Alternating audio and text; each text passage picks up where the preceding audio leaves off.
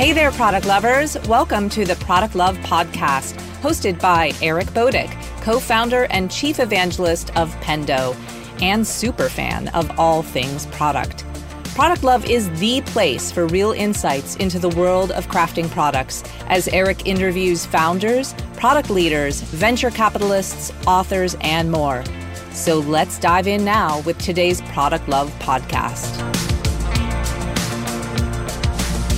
Well, welcome, lovers of product. Today, I'm here with Rahul from Superhuman. Second time on the podcast, Rahul. So why don't you just give us a quick overview of your background for anyone who hasn't heard part one or the first one, since they aren't really that related. But give them a quick overview, and then we'll jump into our conversation for today, which is going to be game design. Sure. Well, thank you for having me back again. So as for my background, back in the day, I founded a company called Reportive, which was the first Gmail plugin to scale to millions of users. In 2012, we sold that to LinkedIn, where it grew into LinkedIn Sales Navigator. And today, I'm now the founder and CEO of Superhuman, where we make the fastest email experience in the world. Most of our users end up getting through their inbox about twice as fast as before, and many of them see inbox zero for the first time in years. So we're back on to talk about game design, right? Like I mentioned. So explain to the users out there, kind of the basic tenets of game design and why you're interested in this topic. Well, Superhuman is productivity software, but I'm really a gamer at heart. And today, our business software feels like work. We have to check our email. We have to submit expense reports. We have to enter data in our CRM. But the question that I've been asking is, what if we could make software feel less like work and more like play? With game design, we can. And many years ago, I actually used to be a professional video game designer. So I'm bringing a lot of what we learned in that field over to building Superhuman. So take me through a little bit what game design has to do with product management, or even more broadly, the way tech companies are building products these days. And I think you touched on some of it, that it's like we have to take this idea of work and make it more fun. Yeah, exactly. I think the way that most tech companies are building products these days is that we worry about what users want or what users need. But if you think about it, nobody needs a game to exist. There are no requirements. When you make a game, you don't worry about what users want or need. Instead, you obsess over how they feel. Because when your product is a game, people don't just use it, they play it. They find it fun, they tell their friends, they fall in love with it. And so game design turns out to be an altogether different kind of product development. So the natural question then becomes what game design is. And I think before we jump into that, we should probably talk about what it isn't. And that is to say, game design is not gamification. Yeah, so tell us about the differences between game design and gamification. Well, it's not simply taking your product and adding points, levels, trophies, or badges. And to sort of think this through, let's cast our mind back 10 years ago. 10 years ago, gamification was a big deal. I remember Kleiner Perkins saying that half of all of their consumer pitches mentioned gamification. But it didn't work and it didn't stick. And to understand why, we actually have to understand human motivation. And there's a really cool experiment that exemplifies this. In the 1970s, researchers from Stanford recruited children. They were aged roughly 3 to 4 years old. And all of these kids were generally interested in drawing. Now, some kids were told they would get a reward, a certificate with a gold seal and a ribbon. And some kids were not told about any reward, so they did not expect one or even know of one. And each kid was invited into a separate room to draw for 6 minutes, and then afterwards they would either get the reward or not. And over the next few days, the children were observed to see how much they would continue to draw by themselves. Now, the children with no reward spent 17% of their time drawing, but the children who expected a reward, they only spent 8% of their time drawing. The reward had halved their motivation. So what's happening here? Well, researchers differentiate intrinsic and extrinsic motivation. With intrinsic motivation, we do things because they are inherently interesting and satisfying. With extrinsic motivation, we do things to earn rewards and achieve external goals. And that's the problem with rewards. They massively undermine intrinsic motivation. And that is why gamification does not work. When gamification does work, it's because the underlying experience was already a game. So then the question becomes, how do you design a good game? That is a good question. How do you design a good game? Well, that's something I've been obsessed with basically my entire life. As a kid, I learned to code just so I could make games. And before I was a founder, like I said, I worked as a game designer. And as a founder, I've gone deep into the principles of game design. And as it turns out, there is no unifying theory of game design. To create games, we need to draw upon the art and science of disparate fields like psychology, mathematics, storytelling, and interaction design. At Superhuman, we've identified 5 key factors to really focus on. And they are goals, emotions, controls, toys, and flow. Okay, can you expound on each of those? Let's jump into that. Sure. So why don't we take one? Let's take emotions, for example. The best games create strong emotions because strong emotions are the foundation of our memory. To paraphrase the saying, people will forget what your product does, but they will never forget how it's made them feel. We must therefore be able to analyze emotion. What do users feel? Why do they feel that way? And to do that, we need a vocabulary. Now, there are many models of human emotion. The most famous, perhaps, is Plutchik's wheel. You've probably seen this wheel before. Opposite emotions are across from each other. For example, joy is opposite grief. And you can actually blend adjacent emotions to create more complex feelings. For example, when you combine joy and anticipation on this wheel, you get optimism. And rather beautifully, when you combine joy and trust, you get love. But as game designers, we need much richer vocabulary than academia provides, because the emotions we are aiming for are much more nuanced. A useful model I found is the emotion wheel by the Hunto Institute, and it contains the subtleties that we really need to think about. For example, at Superhuman, we care deeply about joy.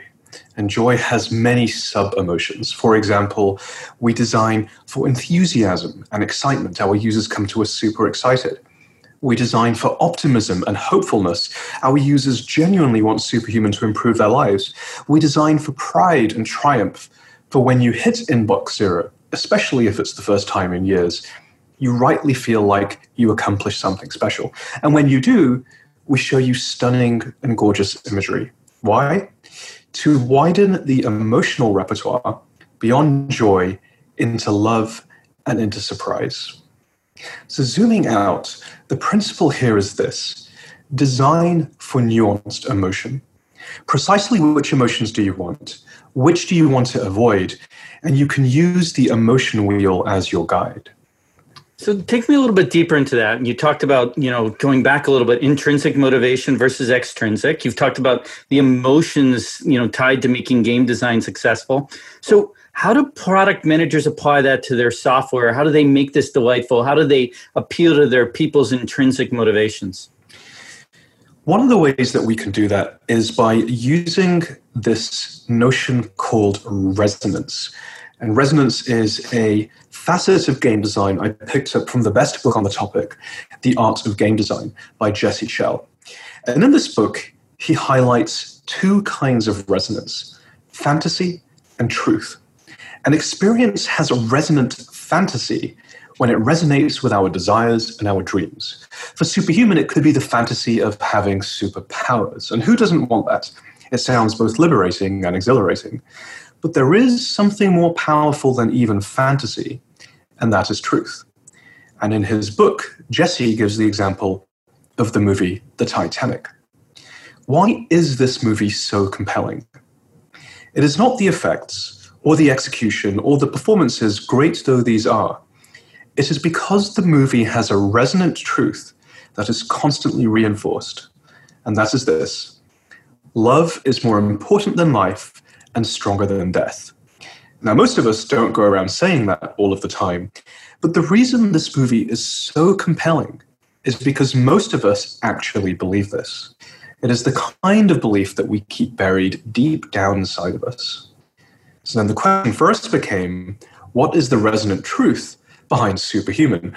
Or in other words, what is something that we deeply believe but rarely express? And for a product like ours, it would probably involve effort and attainment.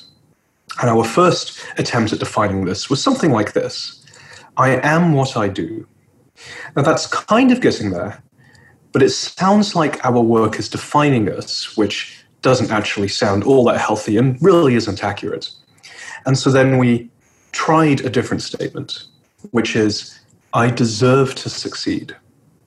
Now that has some of the right vibes, like striving for success, but some of the wrong ones as well, like success should come to us all. I don't think any of us deeply believe that. Maybe it's more about deserving the chance to be successful. And so where we landed was, if I work hard enough, I can achieve anything. And there we have it. The fascinating thing about that sentence is it would never come out of a user study. But it is a powerful truth that all of our users deeply believe.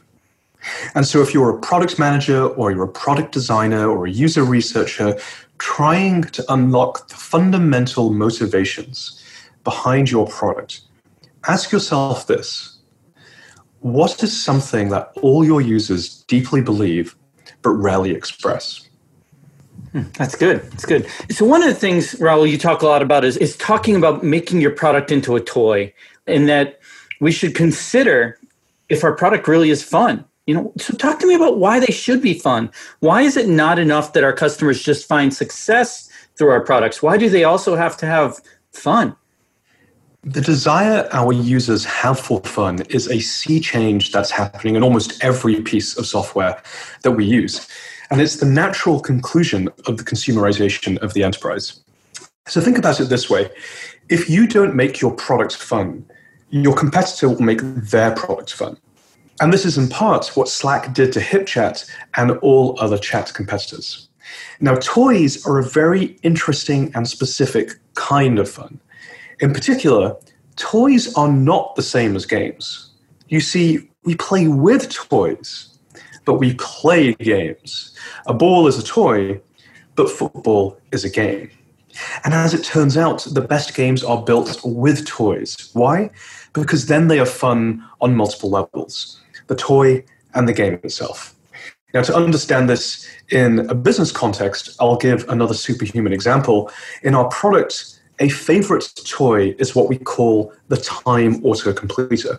It's the box that you use to snooze emails. So you press a keyboard shortcut, a little box appears, you can type in whatever you want. It can even be gibberish, and the software does its best to understand you.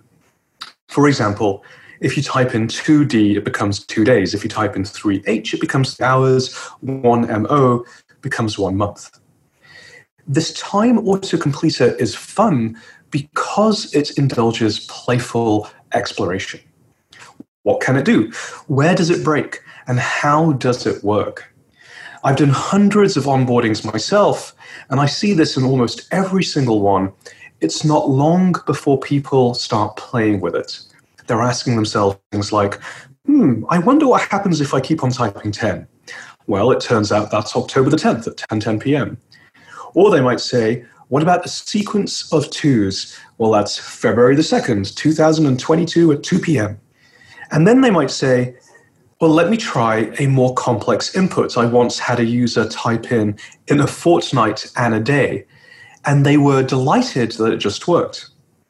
And it's not long before they find pleasant surprises. For example, you can type in 8 a.m. in Tokyo, literally that string, and it will do the time zone math for you. You can even type in funny things like whenever, and it will snooze the email such that it never actually comes back. And, that always gets a laugh out of our users. So to our listeners, I'd say this: consider every feature of your own product. Does that feature indulge playful exploration? Is it fun even without a goal? And does it create moments of pleasant surprise? If so, congratulations, because you have a toy and you can assemble these toys into fun games. It's interesting taking this to an aside a little bit. I haven't used Superhuman yet, right? I always looked at it and I said, Gmail, I don't have such a throughput of need on email that I feel overwhelmed with using Gmail. But now I'm at the point where kind of like, I feel like I'm missing out on Superhuman, not from the aspect of just being more productive, but from the aspect of the fun part of it. Is that unusual? No, I don't think that's unusual at all. We all fundamentally desire to play. We all want to have fun. And if you want to get philosophical for a moment, I think one of the saddest things about modern life, perhaps this is Western life, is as we quote unquote grow up and we become adults, less and less of our days is devoted to having fun. And that's something that I try to counteract in my personal life. I regularly play video games. We can talk about this later. I design games outside of Superhuman. But where is the fun in our lives? I'd argue that there isn't enough and we should be adding more to it. I like it. I'm gonna take that into account. I think I'm gonna sign up for Superhuman too.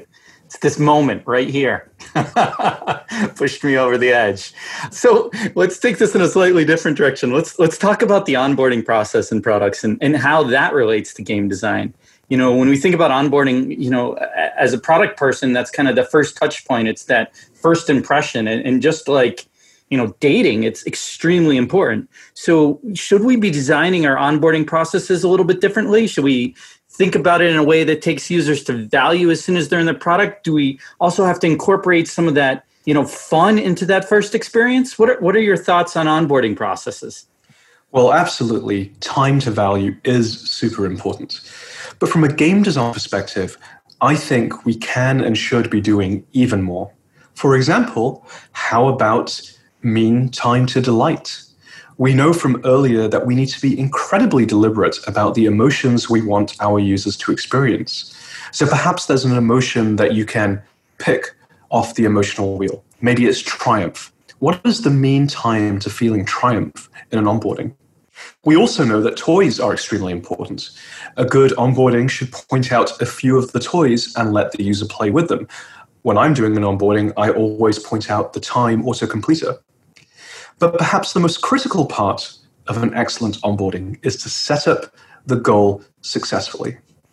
You see, games need goals. And I would go so far as to say that goals are a defining feature of games. But we can't just have any goals. We need good goals. And for a game, good goals are three things. They are concrete, achievable, and rewarding.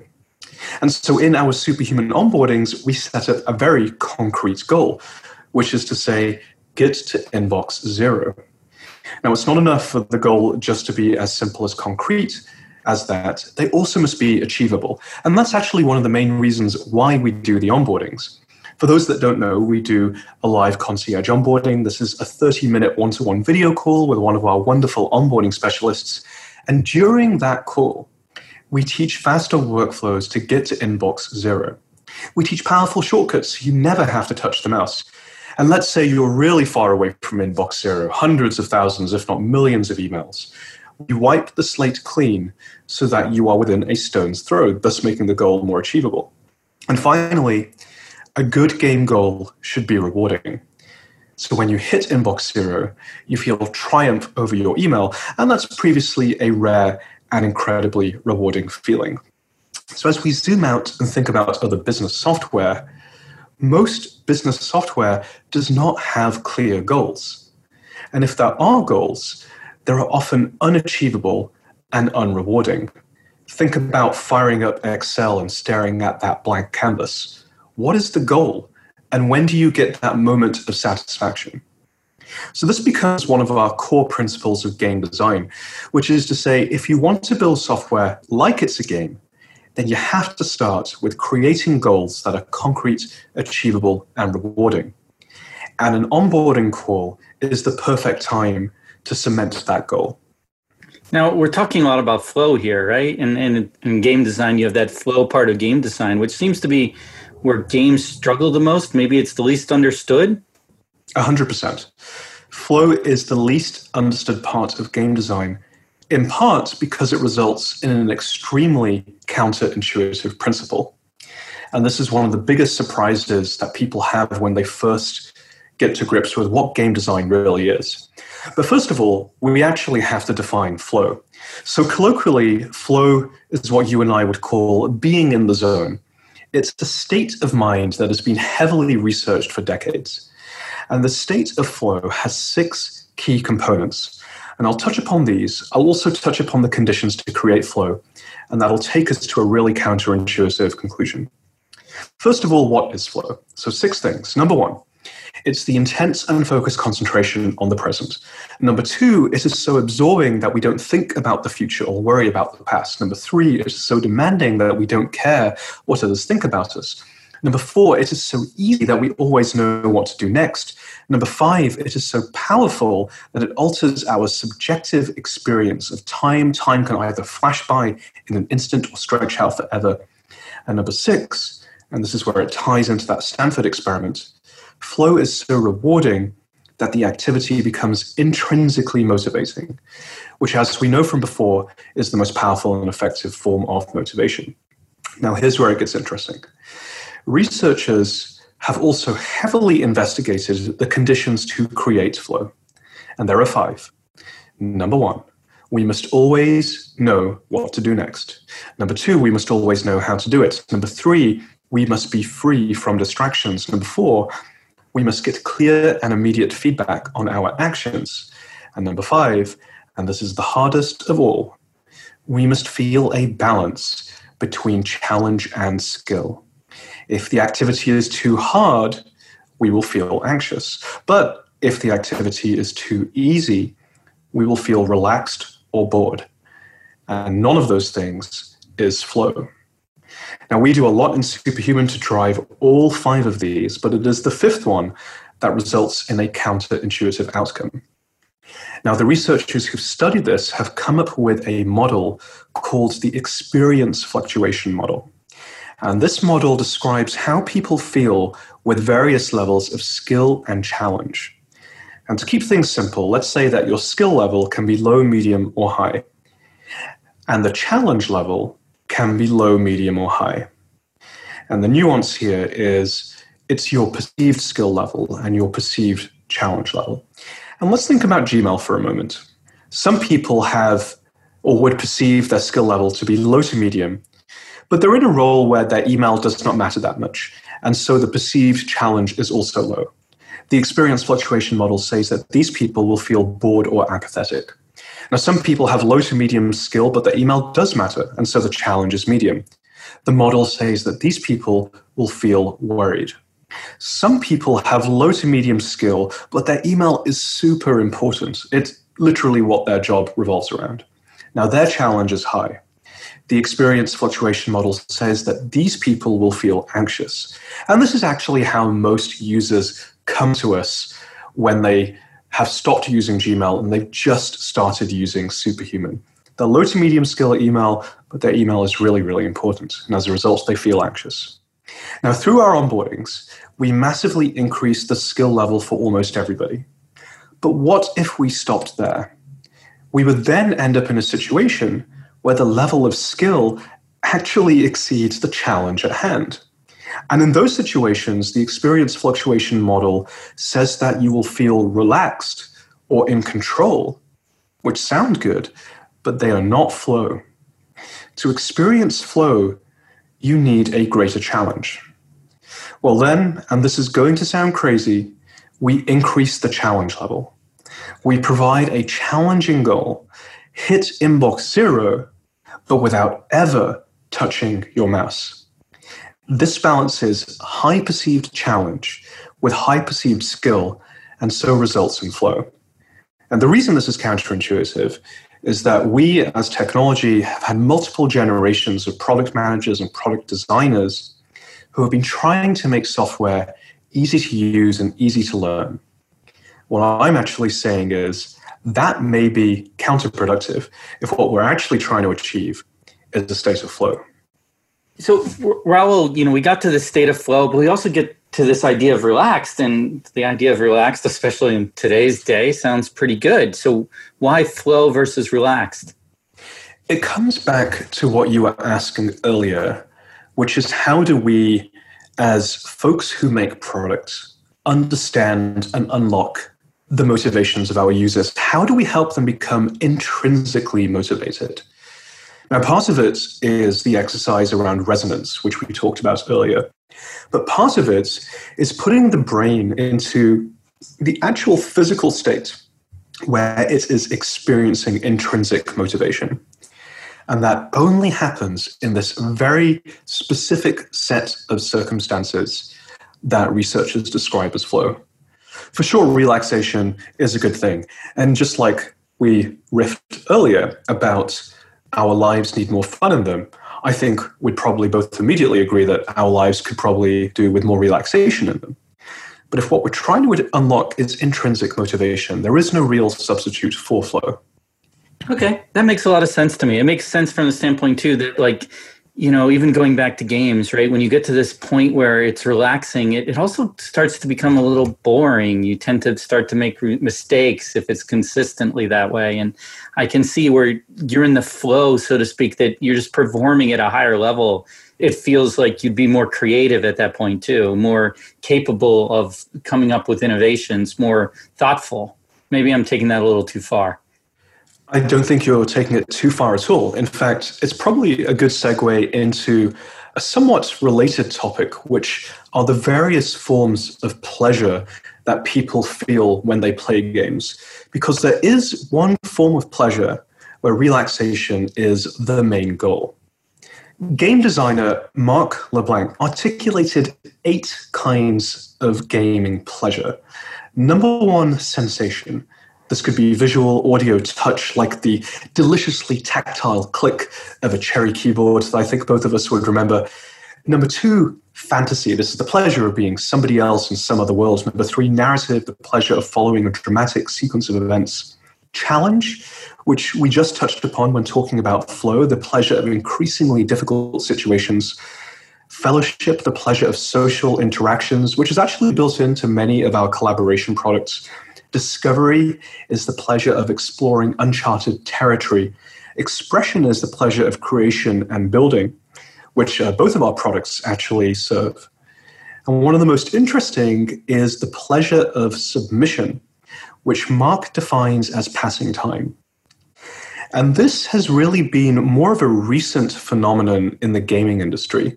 For the longest time, gaming was a fairly hardcore activity, relatively expensive, took place on high-end gaming PCs or on gaming consoles. It was a fairly expensive activity and hobby to buy into. And then, of course, there was the huge wave of casual and social gaming on phones and on Facebook. And this gaming pleasure of submission came to the forefront, the prime example being Farmville. Very few of the other gaming pleasures actually happen in a game like Farmville. There's not really much sensation, there isn't much fantasy, there's next to no narrative, there really isn't a challenge. There is fellowship, but there's little discovery and expression. So it really boils down to the pleasure of passing time and the pleasure of social interactions. Now, should we be building that into our business software? I think that's a philosophical discussion that we could potentially have. It's certainly not one that we build into Superhuman. In Superhuman, we try to focus on these other forms of pleasure, forms of, for example, feeling more powerful and more capable over time. So I'd like to jump in next to metrics, and I thought a good little segue into that was asking you about something you mentioned earlier. You mentioned, having someone that had 1 million unread messages, and I have to admit, I have, as of right now, 359,130, which I thought was a high number, but you've actually seen people with 1 million. I have, yes, and this is a really curious phenomenon, which is we all have a strong desire to know how we are doing, to be scored, assessed, or judged, as it were. But it turns out that we don't want any kind of judgment. We want judgment that feels fair, useful, and motivating. And in business software, we often do not do this well. And the perfect example is that million email unread count. In most email products, you're constantly judged by that number. And for many of us, this is as high as tens of thousands or hundreds of thousands. But yes, I've seen the occasional customer with millions of unread emails. And what I hear consistently is that this does not seem fair. Is that really a reflection of the user? Or was the email software itself also to blame? And past the fairness, it also doesn't seem that useful or that motivating. What should we do when we're faced with hundreds of thousands or even millions of unread emails? And so what we do in Superhuman, and this is a generally applicable principle, is that we simply stop showing that count beyond 1,000. Below 1,000, the judgment feels more fair. It's more likely to be a reflection of our own actions, and below 1,000, the judgment is much more useful or motivating. Using Superhuman, you can quickly work down to inbox 0 in one session. So I would say this: our software is always judging our users. But when we're building it, we don't necessarily think about it in the way that a game designer would. And if we want to do that, simply ask ourselves this: what judgments is our product making? And do they feel fair? Do they feel useful? And do they feel motivating? And if you can't answer yes to all three of those things, I think it's worth retooling that judgment, perhaps even removing it entirely. I must admit, I never felt really bad about having 300,000 plus unread messages. I figured that it's either one system or the other. Either I had to get to 0 or I could just let it keep growing. But that does lead us into this talk about metrics, right? So let's talk about game design and metrics. What metrics are important? I think this comes full circle back to our last episode. Metrics like seat churn or dollar churn are far too laggy. By the time the user has churned out, it is too late to do anything. But the opposite, retention, isn't that helpful either. A user could be retained but frustrated or unhappy. Perhaps there aren't good alternative products, or perhaps the user doesn't have time to churn out, but they do intend to do so later. And that is why I recommend the product market fit score, or in other words, the percentage of your users who would be very disappointed if they could no longer use the product.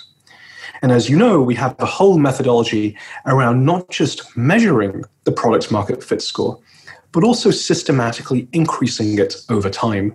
And it turns out that this methodology can even generate your roadmap for you. So let's talk a little bit about incorporating some of the things we've talked about today into SaaS products. What do you think is going to be the most difficult part of incorporating game design thoughts and principles into SaaS products for the product leaders out there listening today? I think the most difficult part are the counterintuitive principles that result. For example, like I said, we have multiple generations of designers and product managers where we were taught to make software easy to learn and easy to use. But as we discussed, that just results in relaxation or control. It does not result in flow. It doesn't necessarily create the emotional states that we should be aiming for. It doesn't answer hard questions like what is the resonant truth that underlies our product. If we want to make our business software feel as fun as games, and the prize for doing so is very big. It means that folks won't just use them, they'll play them, they'll find it fun, they'll tell their friends. Then we have to be willing to do things that may seem strange. For example, challenging our users, deliberately making our products harder to learn and more challenging to master. So what do you think will happen to SaaS companies when we begin to make products this way? Do you think we're going to get a spike in creativity, maybe more innovation, more productivity? What does the future look like if, we make our products and if they incorporate a lot of the principles we talked about today? I think the changes will be gradual. I don't think any one thing is going to spike. We're not going to suddenly see a surge in innovation as a result of this. What I do think we will see is our software becoming increasingly less frustrating and increasingly more fun. And I think that will improve how we think about our work, the quality of our work, and hopefully the quality of our interactions with each other. I like that. I like where that's going. I like where your thoughts are going there, Rahul. Now, if I'm a PM out there that's thinking about how to incorporate some of these ideas, where should I start? I'd recommend doing 3 things. Number 1, read The Art of Game Design by Jesse Schell. It's the book that I referred to earlier. It's a comprehensive introduction to game design. I think it's hands down the best book on the topic. Number 2, I would say regularly play games. Whether you play board games or video games, it doesn't really matter. But there's nothing like playing to stay sharp as a game designer. And number 3, I would say consider some of the factors that we talked about today. Does your product have concrete, achievable, and rewarding goals? Are you designing for nuanced emotion? Have you created toys, i.e. objects that are fun to play with, that indulge playful exploration, that are fun even without a goal? Can you assemble those into your overall game design? And have you created the conditions for flow, including the hardest one of all, which is to balance high perceived skill with high perceived challenge? I think if you can answer yes to all or most of the above, you'll be well along the path to creating a really fun game. Shout out to Jesse Schell, Carnegie Mellon guy, Pittsburgh guy, Schell Games. Love that recommendation. Now, Rahul, we've talked a lot about game design today. You've done some work there in the past. I know you have a full-time job that's pretty busy, but so I hate to even ask, or maybe I don't hate, but I hesitate to ask, any plans to ever return to the gaming industry? Not really. I do think that can have a much bigger impact by what I'm doing at Superhuman. And I have just the right amount of gaming knowledge and productivity knowledge and how to be a founder knowledge to make Superhuman the dream job for me. I literally couldn't imagine doing anything else. I do run a regular tabletop D&D campaign, and that is a tremendous amount of fun. So I do get to exercise my game design muscles quite frequently, even outside of Superhuman. Awesome. Yeah, it's been a few years since I've played D&D. I think about getting back into it every once in a while, but haven't yet. So who knows? I have to ask, as we're finishing this up, what are your top 3 favorite games, whether it's video games, board games, mobile games maybe? I would have to say that my favorite game of all time is the last Witcher game, which many of us will know was recently made into a hit Netflix TV show, which I was very happy to see got renewed for season 2. And I'm currently playing Horizon Zero Dawn, which is a few years old at this point, but it's a narrative-driven action-adventure game on PlayStation. And like I just mentioned, I really love playing D&D. It's one of my favorite ways to relax and to have fun and to play a game. And that's true whether I'm the person running the game, as I am in one campaign, or as a player in somebody else's campaign, as I am in another. Awesome. I must say that Witcher 3 right now is the game I am playing. I had played it close to the end and got distracted, I think. Never finished it, put it aside for a long time. And then watching the series inspired me to start it all over from the beginning. So I'm a good chunk of the way through it, but it just reminds me how wonderful that game is. Totally looking forward to other games from that studio. They have a cyberpunk game coming out. I want to say maybe the end of this year that I'm super excited to see what they're going to do with. Yeah, that's right. I think they were originally targeting April or May, but unfortunately, due to coronavirus, it's been delayed until further notice. But I do remember watching, and for any gamers listening, they released the first 45 minutes, relatively spoiler-free, onto YouTube of gameplay trailer. It looks pretty phenomenal. Sort of a combination of the best parts of The Witcher in terms of narrative-driven storyline, as well as kind of the sci-fi action from the Mass Effect games, in case anyone ever played those. It's interesting. I've seen this trend, sticking on games as we're wrapping this up a little bit. I feel like I've seen a trend away from, strong narratives to some of these games that maybe have little or no narrative and maybe even weak storylines. But then at the same time, there's this emotional attachment we have to games like Witcher that have really strong storylines. Where do you see this trend going? Well, unfortunately, I think this is a good example, and this is all couched in prior to Witcher. This is a good example of monetization and business models kind of running the games industry. So for a long time, the three main forms of genre that made the most money were, of course, first-person shooters, hence Battlefield and Call of Duty. They were massively online battle arenas, MOBAs, in other words, like League of Legends and Dota. And then thirdly, sandbox games, which I think is what you're referring to. So like the GTAs of the world, the Assassin's Creeds of the world, and those style of games have been so impactful, sandbox games specifically, that they've even taken games that were previously super linear, like the Zelda games, and made those sandboxes. So for anyone who's played Breath of the Wild will know that you can do anything in any order, which is truly remarkable for a Zelda game. Now, why? It's because these games make the most money. And that's fine. Folks got to make a living and the industry has to return to its shareholders and so on and so forth. But for me personally, the games that I enjoy the most are the ones that are like a fantastic movie or a gripping book. Those like The Witcher or Mass Effect or what I hope the new Cyberpunk Cyber Project game will be from CD Projekt Red. And I think that what The Witcher has shown, and this is why it was so exciting when the Netflix show did really well, what The Witcher has shown is that there is actually a market for this. People are continuing to buy single-player narrative games, and it doesn't all have to be about shooting everybody or the same old hero arena games. Yeah. I mean, we could talk about monetization for a while. I'm personally a big fan of both the narrative games, like The Witcher, which maybe is a little between the two, and the sandbox games like Zelda Breath of the Wild.